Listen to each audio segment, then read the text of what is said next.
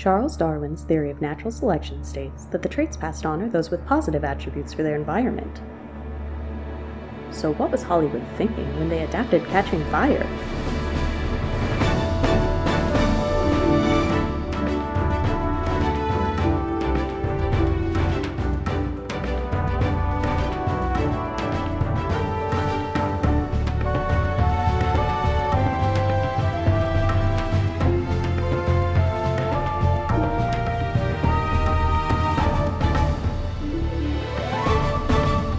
Hi, welcome to Unnatural Selection, a podcast about the film adaptations of books, the weird decisions Hollywood makes in the process, what makes an adaptation good, faithful, and less commonly, good and faithful.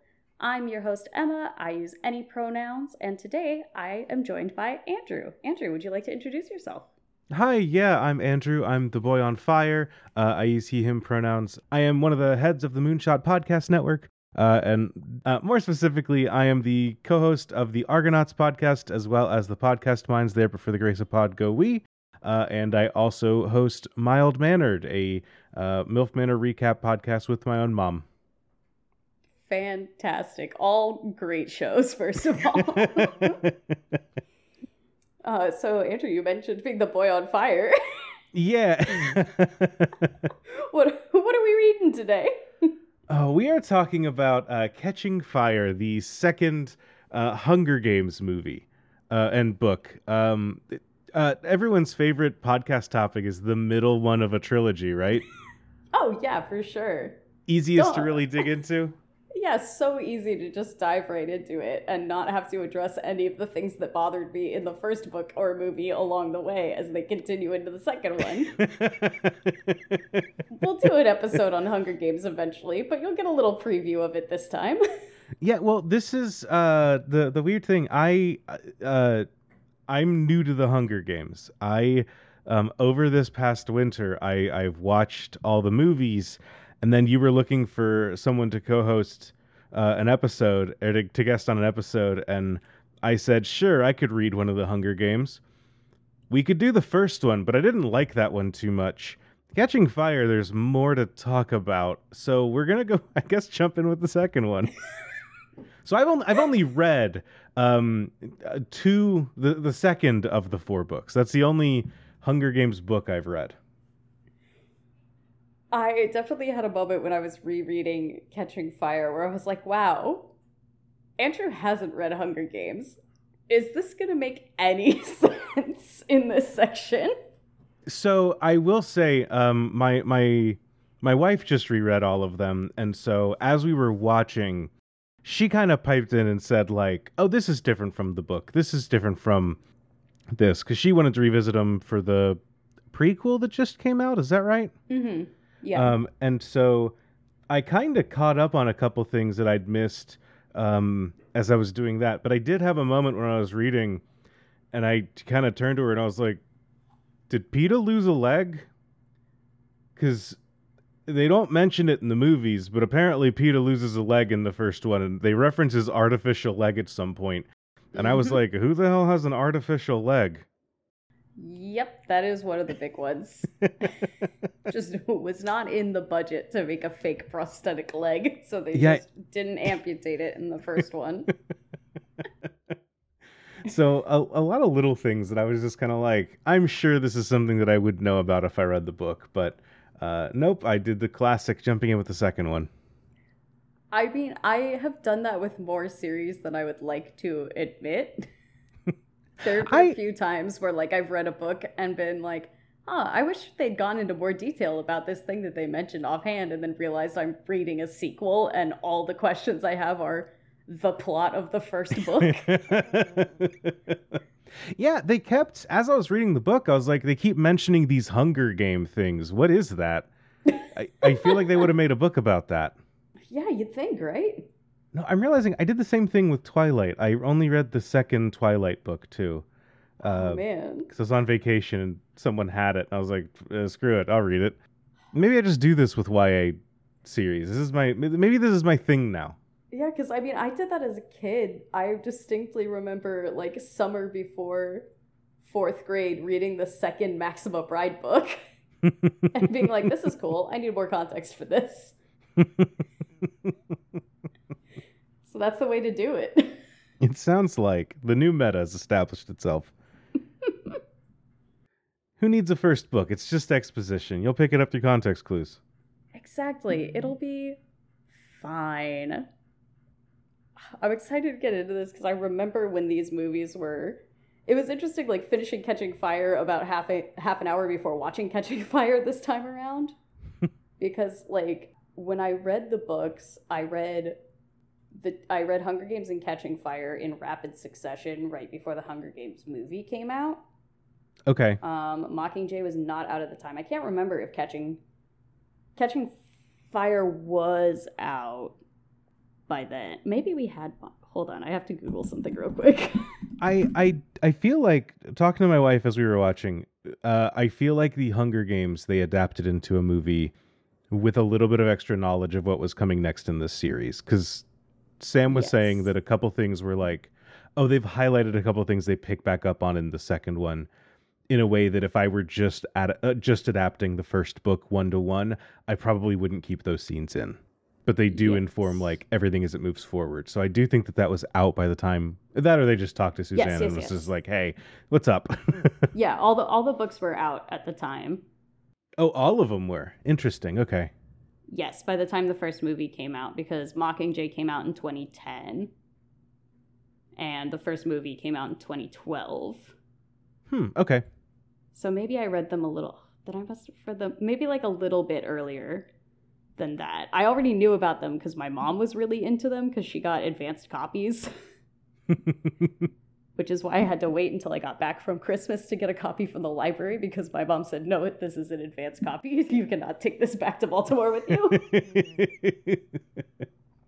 Yeah, I remember these books came out right as I was... I guess I was in high school. Yeah, you said that the third one came out in 2010. That's the year that I graduated. Mm-hmm. So I was in high school, and it was the point where I was just like, I'm too cool for young adult stuff. I don't need to do this. I also was like into anime and stuff, so I had read Battle Royale, and then they were like, here's a YA Battle Royale book. And I was like, I've read the real one. I'm good. So I was always a little like particular about them. And then it wasn't until recently that I was like, you know what? I've always given these books too bad of a rap. Let's go back and revisit them and actually find out what people are talking about. Yeah, I was in middle school at the time that they were really big, which is like the prime time to be into YA. Mm-hmm. And my mom had read them before everyone else, and I remember her not letting me read it until I was 12. Because she was like, no, this is a lot to process, kids, so you have to at least be as old as the tributes to read this. One of those, it's the Katniss Everdeen equivalent of like, if my son's old enough to go to war, he can drink a beer in your establishment, except it's for reading a book. Yeah, exactly.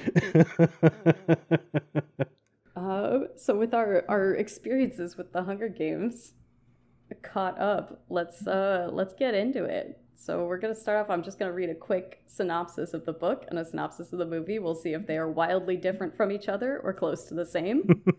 It's always a guessing game. So our synopsis of the book is: Catching Fire is a 2009 dystopian young adult fiction novel by the American novelist Suzanne Collins, the second book in the Hunger Games series.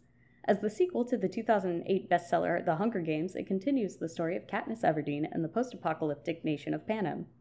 Following the events of the previous novel, a rebellion against the oppressive capital has begun, and Katniss and fellow tribute Peeta Mellark are forced to return to the arena in a special edition of The Hunger Games.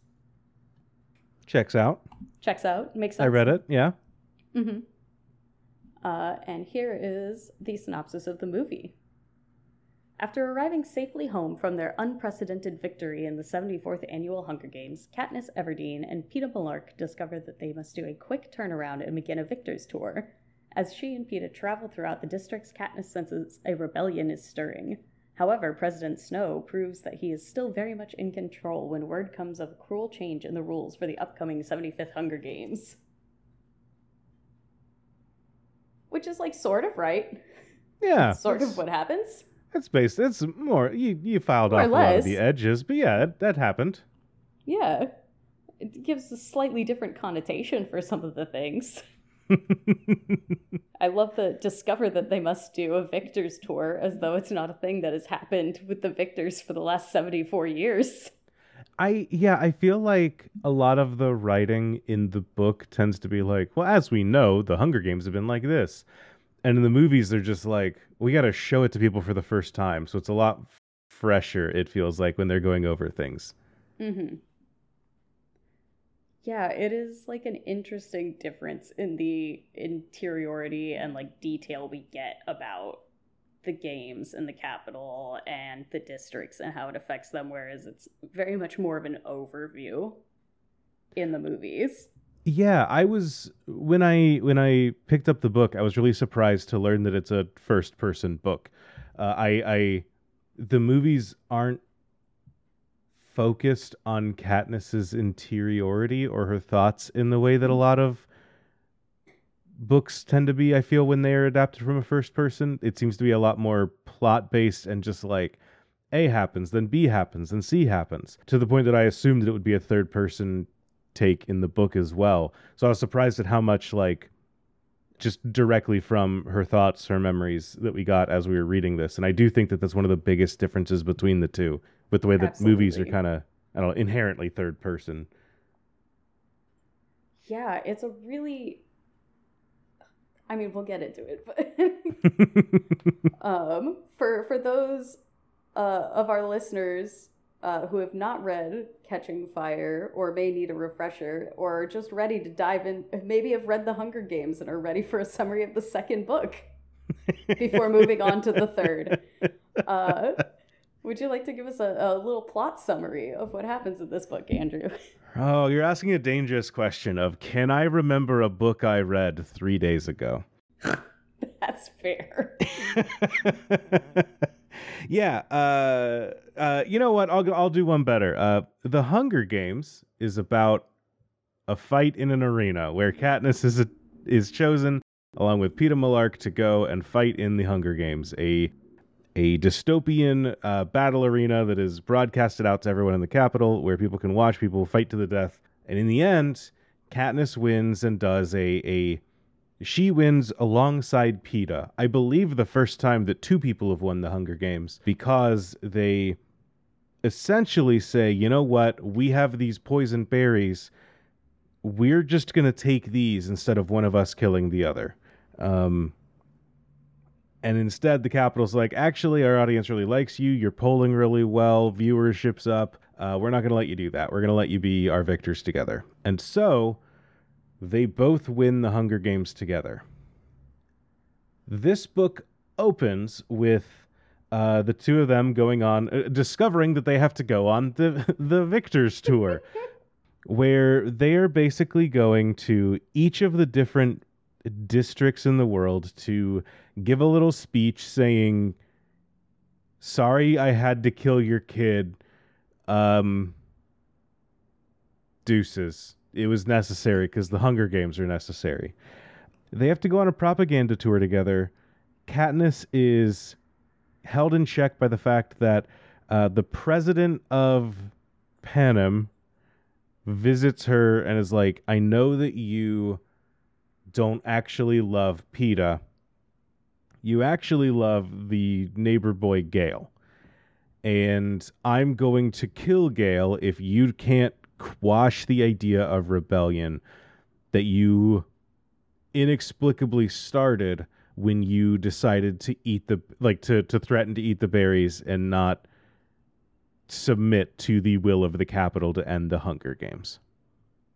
These are books that are very much care about metaphors in the way that only writers do. Because everyone talks about how the big metaphorical thing that these characters do is so vast and so important that the citizens will rise up. And I'm like, I don't think people look for metaphor in their daily life. But you know what? It's fine. Everyone believes this. So they go on a whirlwind tour for Katniss to prove that Pete is in love with her and she's in love with him and everything's going to be great. And also to help quell rebellion by trying to establish order and peace. This goes poorly. Some of the districts, after they give their speech, because PETA and Katniss are too lovable and are just inspiring figures, some of them seem to be breaking out into riots on their own as their speeches are going. The victors thing doesn't go as the way they want it to. They end up back at District 12, which, as I'm sitting here thinking about it, I don't remember what the exact inciting incident for District 12 kind of falling into a more heightened police state is, but something happens that kicks it into a more heightened police state. Do you remember what kicked things off there?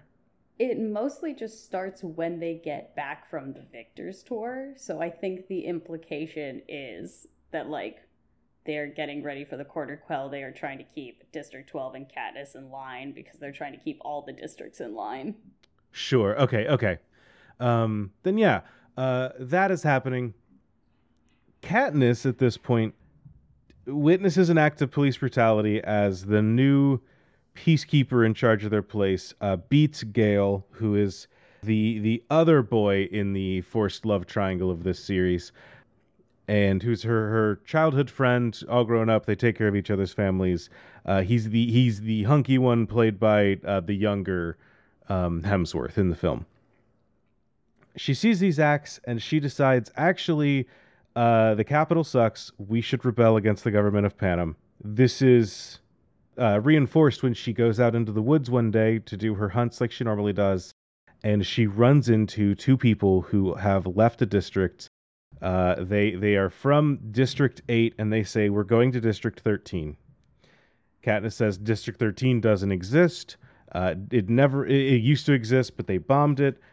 They say, actually, we think that the news footage is all wrong. We're going to go find it. We're going to join. We're going to make a rebellion. It's going to be great. This plants a seed for later, as they are led by the Mockingjay symbol that Katniss has had on her recurring motif on everything that she does. From there, they then receive the news that we're in a Hunger Games sequel, and they got to do another Hunger Games. It is time for the Quarter Quell. Every 25 years, they have to do a special edition of the Hunger Games. This year's edition is that victors are going to be taken and put into a Hunger Games. And so PETA and Katniss have to go back to the Capitol.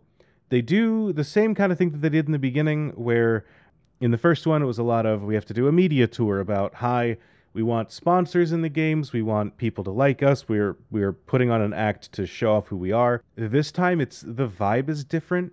Everyone involved in the Hunger Games is a winner of a past game.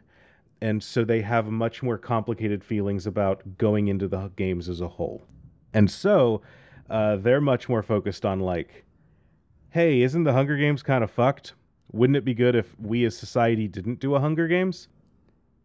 They're trying to bring this out into the people and the populace as a whole. I'm trying to think if there's anything I'm missing before they go into the Hunger Games again.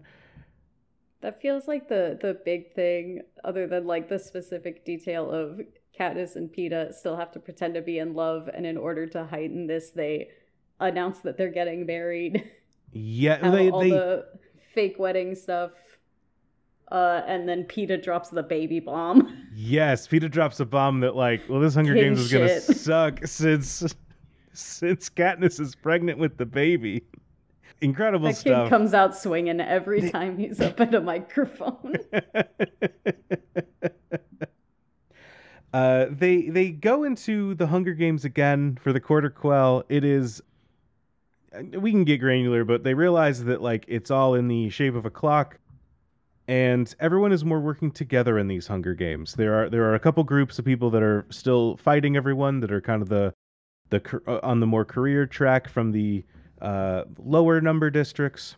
But everyone else seems to be kind of teaming together to do something. Nobody really knows, and frankly, I don't think that Suzanne Collins knows what they're doing either. But they are working together to do a thing and to stop the Hunger Games.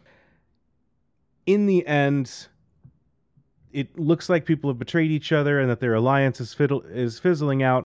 But instead, Katniss is able to use a trap that is in the arena of a tree that gets hit by lightning, alongside a weapon that one of the other competitors has had smuggled into the arena for him, which is a line of electrical wire that he invented that's high capacity, in order to fire an arrow that blows a hole in the force field for the Hunger Games itself, kind of trying to break out of the Hunger Games.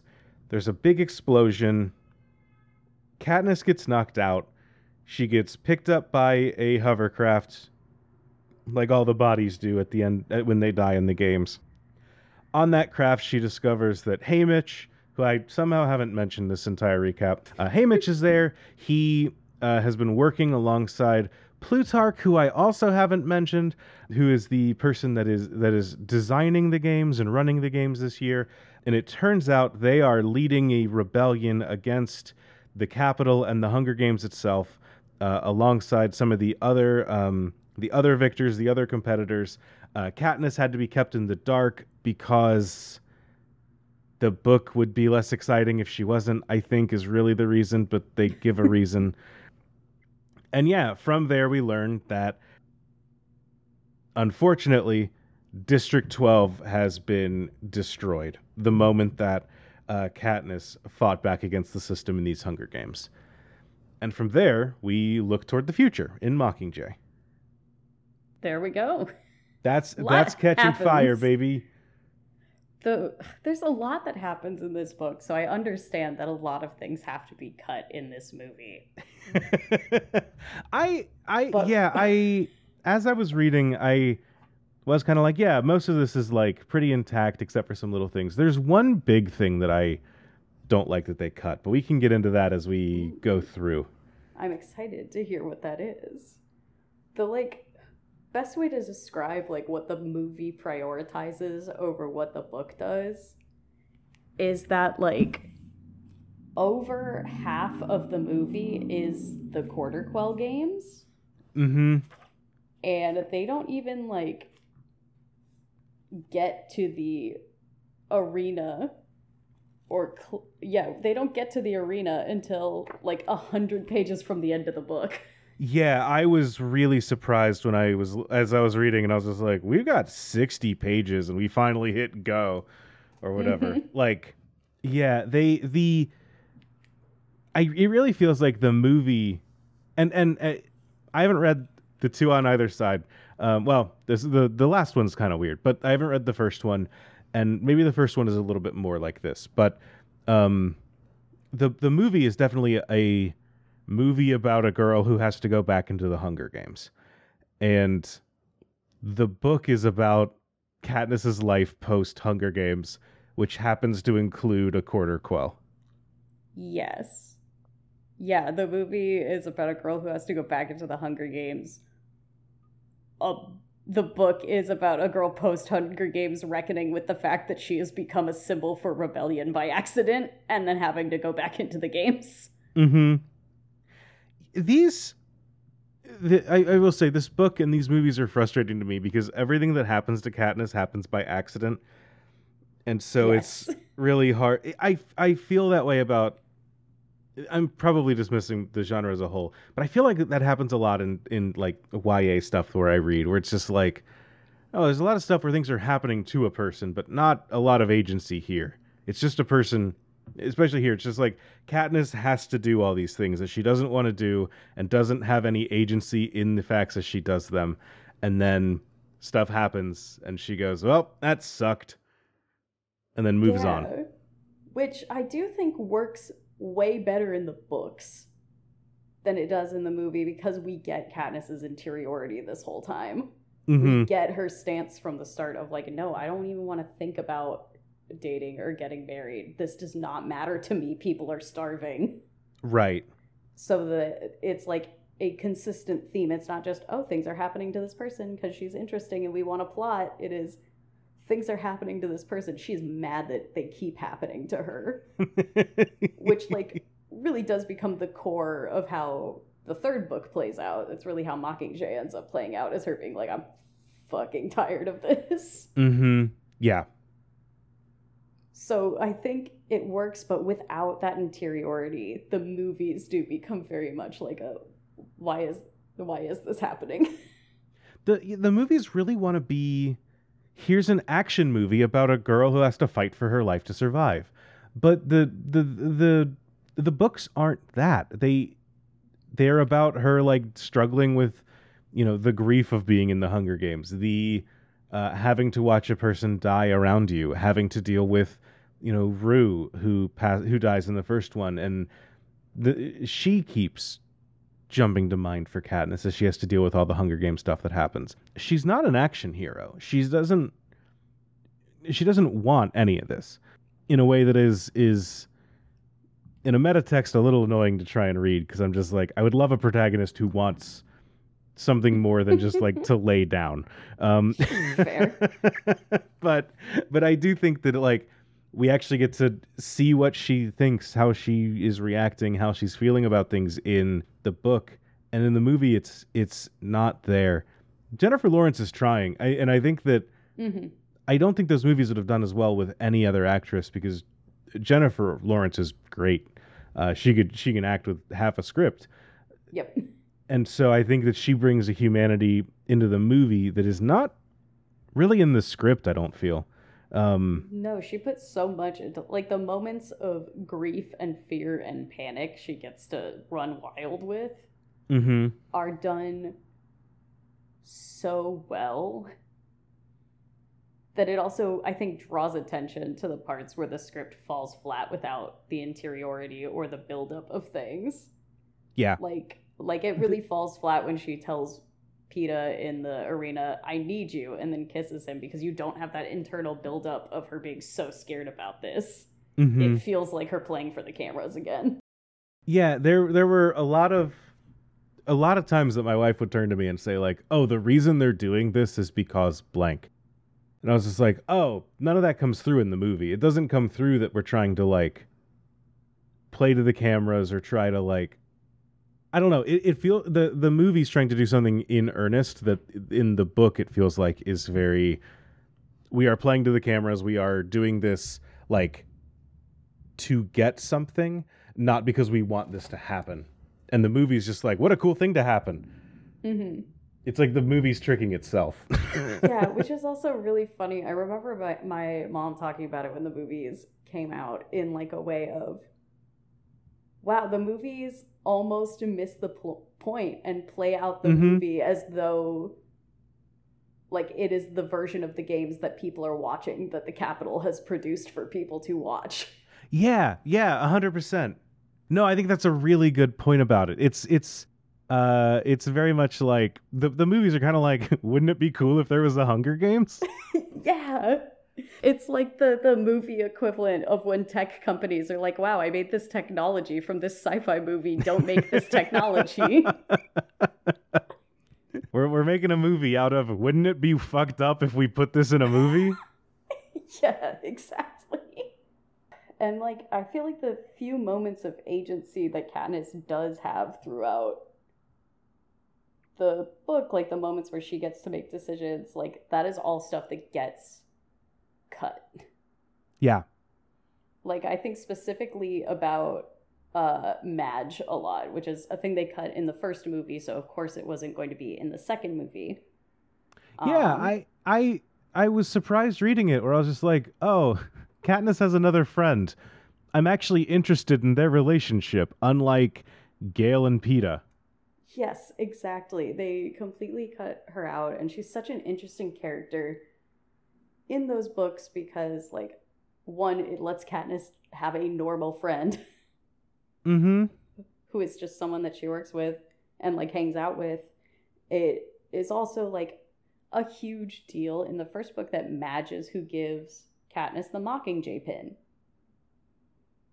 That is what becomes like the whole symbol, and it's interesting because it is the first moment in the books where it points out like, hey, there's this class disparity within District 12. Madge is really well off. She's the mayor's daughter, but they are still struggling compared to the capital. They are not on par with the capital, and it's that first moment of like solidarity within the classes in the districts versus the capital. Mm-hmm. Yeah, I think in the first movie she just kind of buys it from a stall at the farmer's market or something. I don't think that it's even, or maybe someone gives it to her, but it's someone at the row. Is that the name of the place? The I Hob. The Hob. I know that it plays a bigger role in the book than it does in the movie, where it's just like, here's a set for 2 scenes. Yeah, it makes it so arbitrary. Mm-hmm. Instead of like an active decision that leads to it making more sense to become a symbol of rebellion. Right. It's like, oh yeah, she happens to wear this pin, instead of it being like, my friend gave me this, I'd like to display it, and then that display becomes you decided to display this, and now it's become a big deal. Exactly. You didn't know it because you didn't know that the thing on your lapel was like the symbol of a rebellious group that formed in the past, or it was an old symbol, or is it just a symbol of the new rebellion? I never quite nailed that down. It's just a symbol of the new rebellion, but it Okay. ends up having more weight, at least to Katniss personally, when she realizes that it had belonged to a previous tribute. Okay. Gotcha. That makes sense. And it acts as like a little bit of a symbol of rebellion to start, because the Mockingjays are like the thing that the Capitol didn't create on purpose and have to deal with. Right. Yeah, there's a lot on those same lines. The thing that really irked me when I was reading it is that there's the plot line in kind of the dead center of the book, where Katniss goes into the woods and meets 2 people who have bread emblazoned with a Mockingjay symbol, and say, "Oh wow, you're her. We're looking for District 13." And they set up like, District 13 exists. We want to go there. There is a beyond just there are some districts rebelling. There is a power in us districts meeting each other and growing together and forming a symbol of rebellion together. That's what District 13 is to us. And saying we're going to go there. And they completely remove this entire scene from the book, or from the movie. And that whole part is the soul of the book to me. Yes, absolutely. Because while she's out in the woods, it's when she decides, actually, I don't like the Capitol. So watching the movies, it really felt like the movies wanted to talk a big game about, like, it's freedom from tyranny and freedom from, a freedom from the word that I'm blanking on, freedom from a dystopia, freedom from this overarching thing. But it never really felt like Katniss understood why it was a dystopia, other than they put me in the Hunger Games. Yes. And so, there's no overarching picture. In the book, there's the overarching picture. Katniss reflects on the things that she's seen. She reflects on the fact that, like, boy, they keep us separated because if we all rose up together, they couldn't stop us. And then you have 2 characters that are like, we're going to go find a group bringing the districts together. The thing that happens in the Quarter Quell in order for them to break free of the games itself. Mm-hmm. And they just completely cut this like pivot point out of the movie. Yes. It's baffling to me. For Bonnie and Twill. Yeah. It's a huge pivot point, because Katniss is already thinking about rebellion, and this gives her something like way more concrete. It shows that people can get out. It gives her information about what's happening in the other districts. It shows her the things that she's suspecting. And like, it shows her helping them, and it also shows the moment of like her getting fucked over by going into the woods, but it being worth it, because when she comes back, the fence is electrified again. Mm-hmm. Which they don't deal with that at all. Right. Well, and in the movie, it always feels like, I joked earlier about the fact that everything Katniss does is an accident, but like in the movie, it really feels like she's just like, oh, the fuck, I accidentally became a symbol of a rebellion. And then crap, I went on TV and did it again. Whoops, I did it twice in the same exact way. I don't know what I was thinking, how that could have happened. And like it's just her in the movie too, whereas it is like in the book it is a continuous thing that she and Peeta both keep doing and intentionally in the second one, because she's had this moment of I want to fight against the Capitol. Before in the movie, it feels so much of I don't want to be in the Hunger Games, and I'm going to be surly about it, but I'm not going to take that fight beyond any further. It feels like the conflict is I don't like that I'm in the Hunger Games, and not it's fucked up that the Hunger Games exist and they only exist because of the broader structures at play here that we can fight against da da da da da da da as it builds out. And that's where the book starts to go. Yeah, absolutely. It's like it is a fun movie on its own, but it had the potential to have so much more going on instead of just being like, oopsie, dystopia. It's way more enjoyable than the first movie, but not enough more. Yeah. Especially because, like, they make everyone also... This is, like... I feel like this is a related thing. Not the exact same thing, but in the movie, everyone is so much more distrustful of each other throughout the entirety.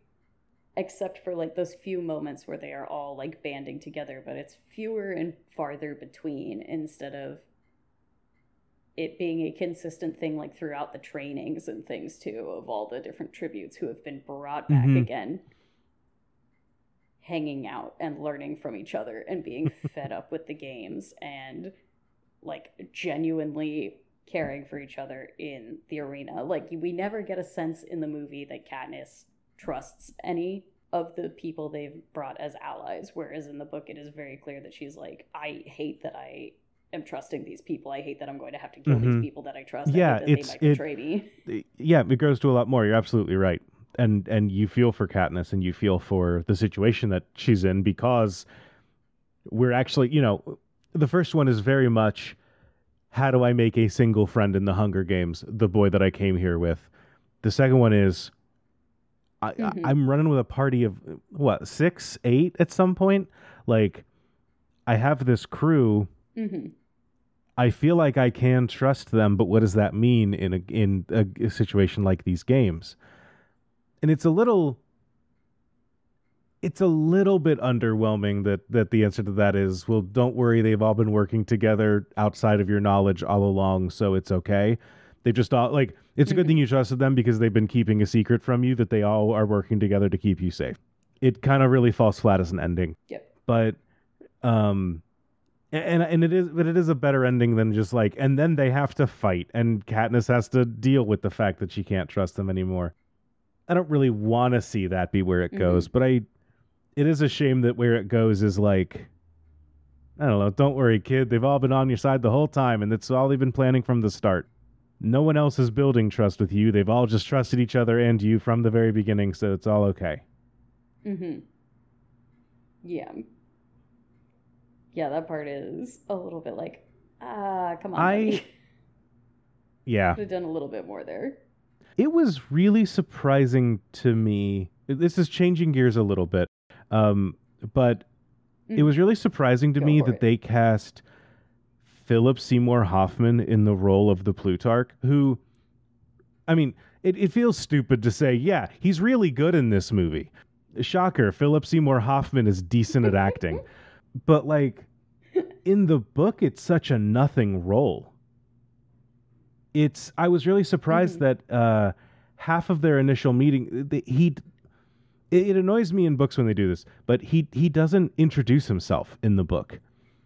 It is a third person or first person narration of the montage event that happens of just like, and then I was introduced to the Plutarch who's running the games this year, doing all this in a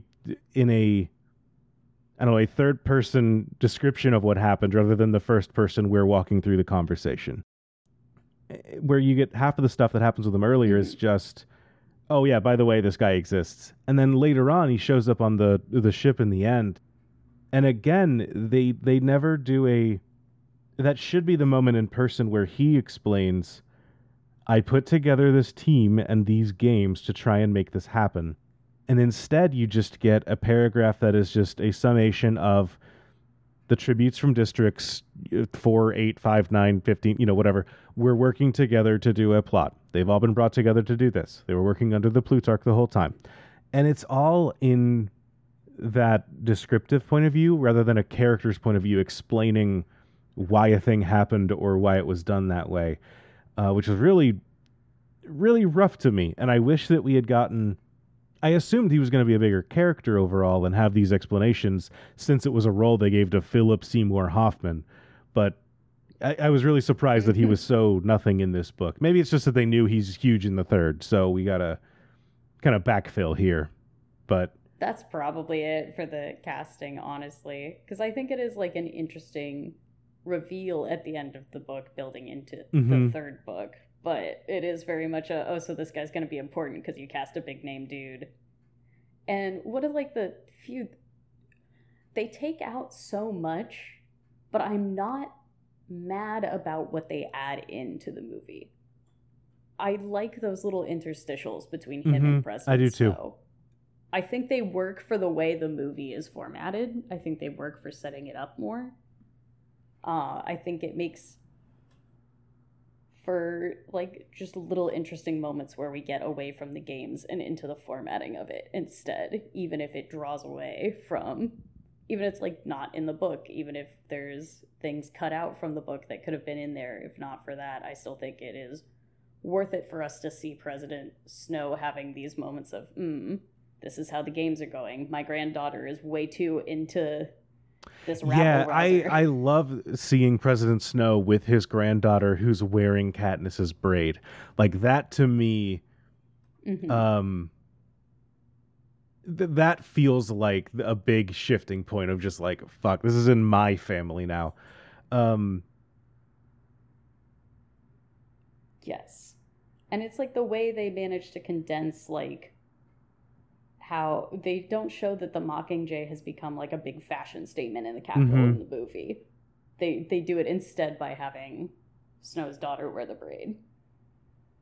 But it has the same kind of effect. It of like even the capital is not as secure in what you are doing now. It always reminds me of there's the Civilization video games where one of the ways that you can win is through a culture victory is what they call it. But the win screen in one of the games is like one of the other leaders will come to you and be very upset, and he says something along the lines of like, my citizens are wearing your jeans and listening to your music, how dare you. And that's kind of where I was just like, oh shit, Katniss has the cultural victory. Like, they're wearing her braid, True. Like Snow's granddaughter, who he clearly is like the most important character to Snow in these movies because she's with him in half the scenes for some reason. Like, she's wearing the braid. She's wearing her jeans and listening to her music, like she's got the win and Snow has to do something now. I thought that was a really cool way of showing it. Yeah, definitely. So I really like that. I like how they incorporated that. The thing I don't like that they add to the movies is how much focus they give Gale and the love triangle. And it's only because this came out on the heels of the Twilight movies. Oh, 100%. Because in the books, it is so clear that Katniss is like not actually romantically interested in Gale and just feels kind of obligated. And the books also are not too subtle about being like, hey, Gale isn't really that great and doesn't really think of... Sorry, the cat feeder is cat feeding. I was wondering what that was. Okay. Automatic feeder. But it's clear that like a Gale has his own interests in mind first and foremost every single time. Yeah. Even if like Katniss is putting the pieces together, there is still enough instances of it throughout the books that as a reader you can put it together. Whereas it's like very clear that Peeta is like actually worried about her. I mean, I do think that there is... Not to start the shipping wars on this podcast. I do think that there's a little bit more to Gale of the, like, I don't know, we grew up as best friends. We've known each other for, years at this point. I think that there is some, and then this other guy comes in and says, "Oh, I love you" on national TV, and now she's smooching him, and on sure. international television, and I think that there is some. I think there's more to a triangle than you're saying, but it does feel like a really weak triangle. It doesn't feel like it is a weak triangle, and it feels more like there is a guy back home who she always saw herself being with just out of comfort and necessity and like tradition than anything else. And then there's this newer guy that comes in and starts doing all these big things that interrupt her plans in the same way that the Hunger Games have. Yes. But like, I also don't. It's not like Gale and Peeta are ever directly fighting over her or anything like that. And it feels more like in the book she's trying to work out like how she actually feels about Peeta and kind of how she feels about Gale, but never in the sense of like it never feels like there are two guys that I like, who do I pick, which is the Twilight model, and it feels more like there are two guys that I could like, do I like either of them? Yes. Yeah, that is the difference.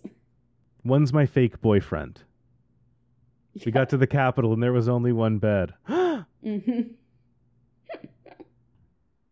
Yeah, it is weird how much of a focus. It never feels like Team Gale or Team Peeta in the same way that like Team Edward, Team Jacob were back in the day. But it feels like they tried really hard to be like, no, this is what's happening. Oh, they did. They tried so hard. Hot Topic was so full of merchandise. I have a Peeta blanket in the back of my car. Josh Hutcherson is actually from like 2 towns over from me. Hell yeah. So I met him once growing up, and he was rude to me because we were in middle school. We were in middle school, and I don't hold it against him. Everyone's a dick in middle school. Middle schoolers are like that. But I did tell the story once at college, and so people got me merch and stuff as a bit where they were just like, "Here's your Hunger Games blanket." So that's really funny. Oh, one thing that stood out to me, I didn't realize how much Josh Hutcherson looks like Tom Holland. To the point that I was like, oh, when they cast Tom Holland, are they just trying to like get another one of the Hunger Games kids? Because it kind of felt that way. Like they swung and missed the first time and they wanted to tee up and go again. Yeah. Wow, I could see that actually. I feel like they have the same kind of vibe for casting. Yeah. They have the same like jaw and mouth shape or something. There's something about, I don't know, they got the same bone structure. I don't know what to tell you. Yeah, I think just like most of the issues and changes are the fact that we don't get the same kind of interiority. We don't, yeah, there's no interiority, and they don't try to give Katniss any kind of interiority, it feels like. It feels like they, it's so weird. It's so weird to me that they cut the scene where she meets the two people going to District 13, because that feels like it's such a, I assumed it was because they didn't know, like when they were doing this, the book hadn't come out or something for the third one. And so they were just like, we don't know exactly how this is going to go. So we cut that scene, and then they kicked themselves later for not including it. But no, it sounds like they just cut it out for no real reason. I mean, other than the fact that the movie was already like 2.5 hours long. It's such a long movie, and it's so focused on the games themselves, because of course it is. That's the visual part. That's the part that like advertisers got excited about, because Hollywood and the Capitol are the same.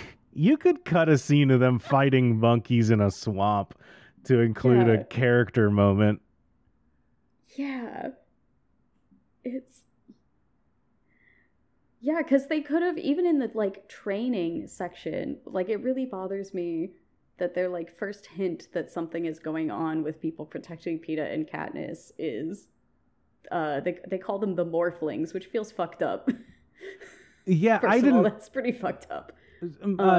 Sam called them the Morphlings, and I thought, oh yeah, because they're dressed up like, or they like disguise themselves really well. It makes sense that they call them that. And then I was reading, and I was like, oh, it's morphine. They're drug addicts. Yes, exactly. Oh. So fucked up, but they skip over like all the moments of them and PETA bonding in the training, all of the camouflage work that they do together. Mm-hmm. Which, like, is a bummer with, like, thematic consistency, because that's how PETA made it as far as he did before Katniss found him. Right, dressed up like a tree. And it gives, like, a greater weight to one of them saving PETA. They had bonded, they knew each other, but in the movie he just goes, I didn't even know her name. It's like, hey, man. Yeah. I was confused as to why they were like, oh, she sacrificed herself for you. And I was like, I don't think that's what happened, because they have never interacted before. But in reading the book, yeah, they have. And it feels weird that they would pull that line without any of the preceding reasons that they would have done that. It's interesting. Like, again, I think as a standalone movie, and like within the trilogy, it is much better than the first movie. It is a fun watch, but it just kind of falls flat and becomes a YA dystopia. Cookie cutter form. It's weird because they don't even do. My big gripe with the movies and with the book as well, they don't really do a dystopia very well. They don't really show what's wrong with the Capitol. They have a couple of like small little things, but they never really dig into like, here is why the Capitol is such a bad place that we would build up District 13 to fight against it. It's always just kind of like, oh, President Snow's bad because he's in charge and he's a bad guy. It feels very loose and very vacant, where like the biggest argument is the Hunger Games exist. But it's not like they're launching an attack because the Hunger Games exist. It's not like they're like, stop stealing our kids and making them fight a death fight. It's, I don't know. It feels weird that I don't know anything politically about the Capitol. I just know their media consumption habits. Yeah. And I can infer some things about how it works based on the fact that they have the arena, but I don't know. It feels like, for as much as Katniss gets dragged along into everything without fully understanding things, I feel like I also get dragged along without fully understanding things, just because they never explain it and they never like dig into it or give you a reason to feel bad, except that like, well, of course it's the Empire. Like, you got to fight back against the Empire, TM, and. But to make that work, you got to really show, and that's something that the movies never really do, because they want to be excited by the big Hunger Games, and they want to show all the fun costumes you get to design for the people of the Capitol.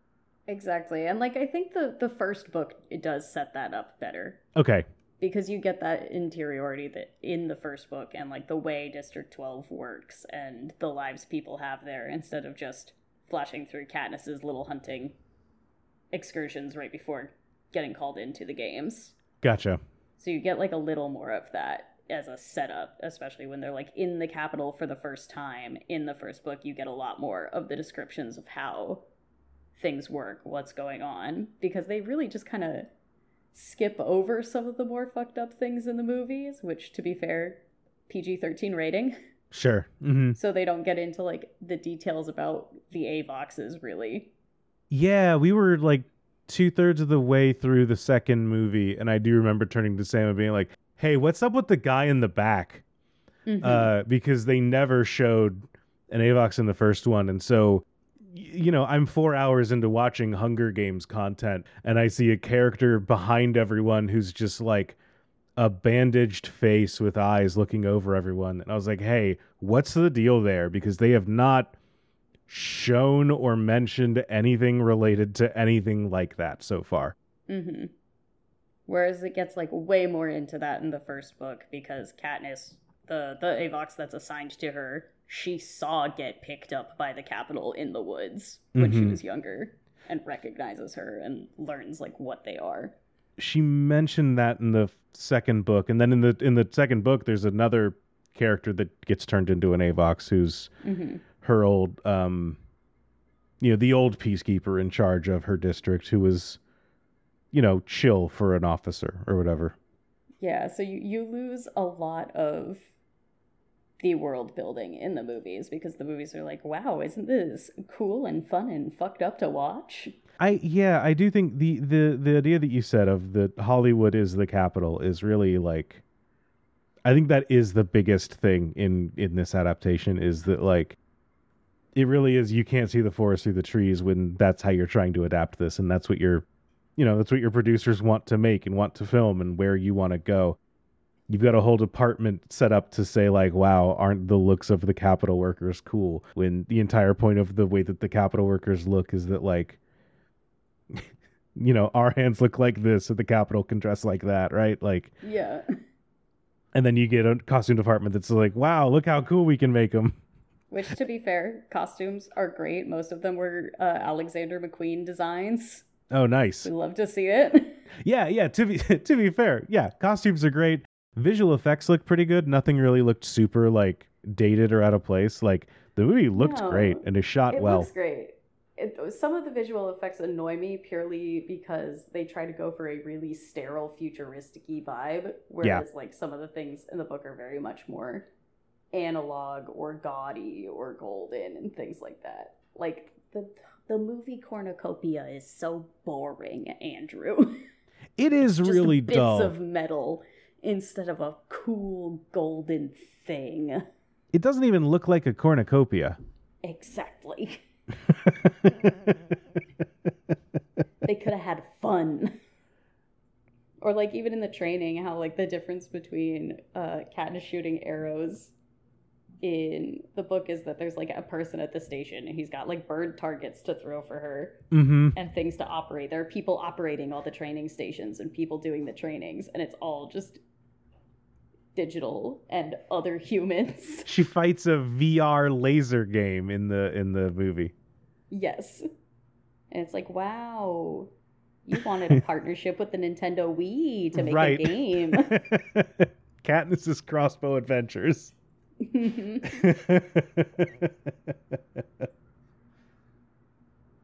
But like overall, it is a very visually well done. Yeah, it is. I do think that you are right, that it is very visually well done but bland. Yes. Bland is the correct word.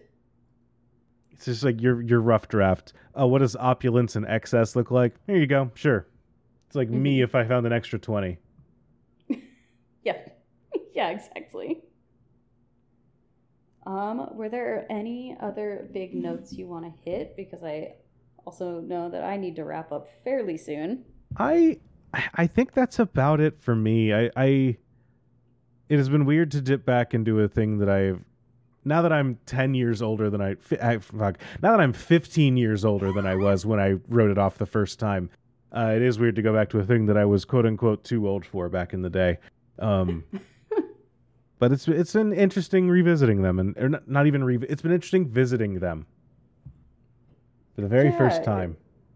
Yeah, it was fun to revisit it, honestly, because I remember loving Catching Fire when I read it the first time, when I was like 12 or 13, whatever it was.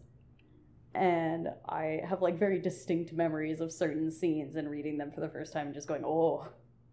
And it was fun to come back to it as an adult and be like, oh no, I'm still picking up what it's putting down here and enjoying this read. And like the fact that some of the scenes, whereas like when I was a teenager reading it, I'm like, cool, this is happening. And reading it as an adult, I'm like, oh, they're standing in solidarity together.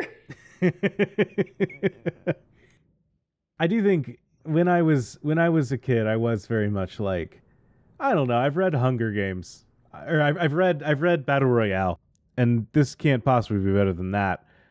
And I do think watching the first two of these, I'm just like, I do feel like everything that they did in the arena is just stuff done better in Battle Royale. So if y'all want to check out a book, you can read the first one that did this idea. Translations are weird, but give it a shot. Yeah, definitely. It's like within the arena, there's Battle Royale, but it is the stuff outside of the arena within the books that compels me to read them. Well, yeah, the stuff outside is what's actually interesting in these books, which makes it a real shame that they decide to go and focus so hard on the arena itself when they're not doing anything remotely interesting with the Battle Royale concept. Mm-hmm. I don't know. I like death games. I like reading that kind of like manga and stuff like that. And so it is kind of like, oh, this is the famous one. This is the, this and Fortnite. Those are the two that really caught on in the imagination, huh? Did they ever put Katniss in Fortnite? They had to have, or they should. Is Katniss in Fortnite? First response, Reddit thread. I don't think Katniss Everdeen will be added to Fortnite. 2021, Fortnite leaks hint at Katniss Everdeen from the Hunger Games. Apparently it was a scrapped collaboration. Damn. Would anything really miss the point quite like putting Katniss in Fortnite? No, I think that would be poetic cinema. Then yeah, so that will bring us to our wrap-up questions then. First thing, if you had to change one thing, I think I already know your answer, but if you had to change one thing in this movie, in this adaptation, what would you change? What would you fix? If I only got one, I mean, I would re-add that scene and then cut the monkeys. Keep it the same length, and then we got our movie. Just re-add, we actually meet people, learn about District 13, find out, and let Katniss say the words, I don't like the Capitol, and I would like to rebel against them. A phrase she never says in the movies. 100% in agreement. And do you think this is a good adaptation? Scale of 1 to 10, does it like use the medium well? Is it a good adaptation of the book? Is it a good use of adaptation? I think it's fine. I think that my contrarian take is that I'm not big into this book. I don't like either of these a whole lot. So I'm not super like brokenhearted that the adaptation focuses in a different way. But it is a shame that the adaptation pulls away from Katniss and more toward the spectacle of the Hunger Games itself. So I think that it kind of fails there in being an adaptation that misses the point of the movie itself, or misses the point of the media that it's adapting. But I do like some of the changes by not being so strictly adhering to Katniss's viewpoint at any given time. We do get things like seeing President Snow and his granddaughter. We get to see Plutarch actually be a character and say things about who he is and what he thinks in a way that we never really get characters doing in that, in the version of the story that exists in the book. So I like those adaptational changes, but I do think overall it just kind of misses the mark of wanting to be a Hunger Games sequel first and foremost, instead of being a continuation of the Hunger Games story. So like a 5, does that sound fair for everything I just said? I think a 5 sounds fair for that. All right. I do think it's the best of the movies, and I do think it's the best of the books, but that's kind of where we are on both sides. Yeah, that was going to be my next question is it a good movie just on its own? That's such a hard question to ask about a sequel. Is it a good movie on its... Is it a good movie? I think it's a pretty good movie. It's well shot. It's well edited. The acting's all really good. There's script issues I have, but I've seen worse movies for sure. So are we still thinking a 5 or are we thinking like a 6? I'm keeping it a 5. Perfect. Awesome. Normally I do more research into the adaptation process to talk about throughout the episodes and like why the changes are made. Mm-hmm. But basically everything I found for this was, didn't feel like spending the money on it. There were a lot of things that felt like they kind of did. they kind of it really felt like they did the cheapest version of the thing they were doing. Because one thing that while focusing on like the capital spectacle, because like apparently the like part of the promotion for Catching Fire still completely misses the point of the books, in that they were doing like fake Capital magazines to promote the movie with like the photo shoots of the wedding dresses and stuff like that. And that was how they promoted the movie. See, I think that can work, but you have to know how tongue-in-cheek it is, and I doubt they're being tongue-in-cheek. They did it without any self-awareness. God. Yeah. Well, it's been an interesting sequel without having visited the first one. Andrew, thank you for being on today's episode. Is there anything you'd like to plug? Any social media or things coming up? Oh God, so much and nothing specific. Thank you so much for having me. If you like this show, you probably know about the Moonshot Network. That is the network that this podcast is on. But we have a lot of other great shows too. Check out moonshotpods.com. We've got so much cool stuff. If you like Twitch streams, we do weekly streams. I think we've got like 5 weekly shows, or at least bi-weekly, that you can find at moonshot.move or just Twitch /Moonshot Network. I'm willing to bet that if you like this show and if you liked me, you'll find something else that you like on our site, and I would recommend you check it out. But there are so many cool things that I can't narrow it down to just one. Except for, you know what? You want to hear a podcast about a show that definitely understands what it is and doesn't miss the mark in any way? My podcast, Mild Mannered, is a show about the TLC reality dating show MILF Manor. I do it with my mom. It's a good so podcast, good. The best podcast I've ever made. It's so good. I think about Mild Mannered every day. Me too. It feels weird to know that I'm just like, I've peaked. I've made the best podcast I'll ever make. Fantastic. Is there anywhere where you'd like people to find you on social media? You can find me on X, the Everything app. I am at co-host Sherms. I think I'm on that same name, but with all the bluesky.social stuff after it on Blue Sky. Those are really the only 2 I use these days, and that's flickering. So shoot me an email, moonshotnetwork@gmail.com. Perfect. As always, I am your host, Emma. You can find me on Twitter because I refuse to give that man the satisfaction of calling the website what he's changed it to, and also I'm lazy. I just think it's funny to call it X, the Everything app, and hear people's spines crumble. I will give it. I am going to label them separately in the show notes. I will say that you can find Andrew on X, the Everything app. Don't worry. Thank you. But you can find me on Twitter at EmmaTSCA. That's EMATSCA. You can find the podcast at UnselectPod. As Andrew mentioned, we are a part of the Moonshot Podcast Network. And the music for the show was composed by Jake Lawrencer. You can find him on Bandcamp at amaranthine.bandcamp.com. And as always, let us make your movie. We know what we're doing.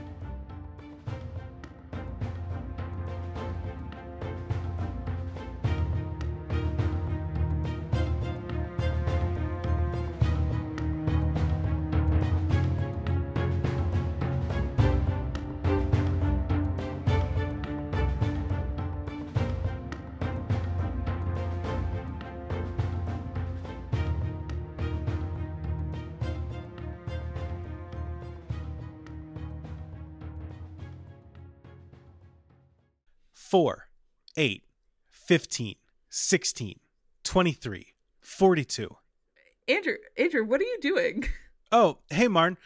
So I'm playing through an alternate reality game, and there's a number station puzzle that we just can't solve. Uh-huh. Yeah, so I tried everything else, and I figured that the best way to solve it would be to get into its head and think like a number station. I've been saying numbers into microphones for hours. Okay, well, I think I have a better idea. What's that? You could just listen to the Argonauts podcast. Every 2 weeks, I can let you know the ins and outs of old ARGs and give you a deep dive on how they were created. Do you think we could have a nuanced discussion about game making philosophy and how cultures around games have changed as well? Yeah, and you can definitely continue to fail to solve old args along the way. Well, it sure would be cool if that was a podcast you could find among with a bunch of other great shows over on the Moonshot Network. You know, it sure would. Well, cool. Thanks for the invite. Anyways, I'm going to get back to this, though. 23, 19. Okay,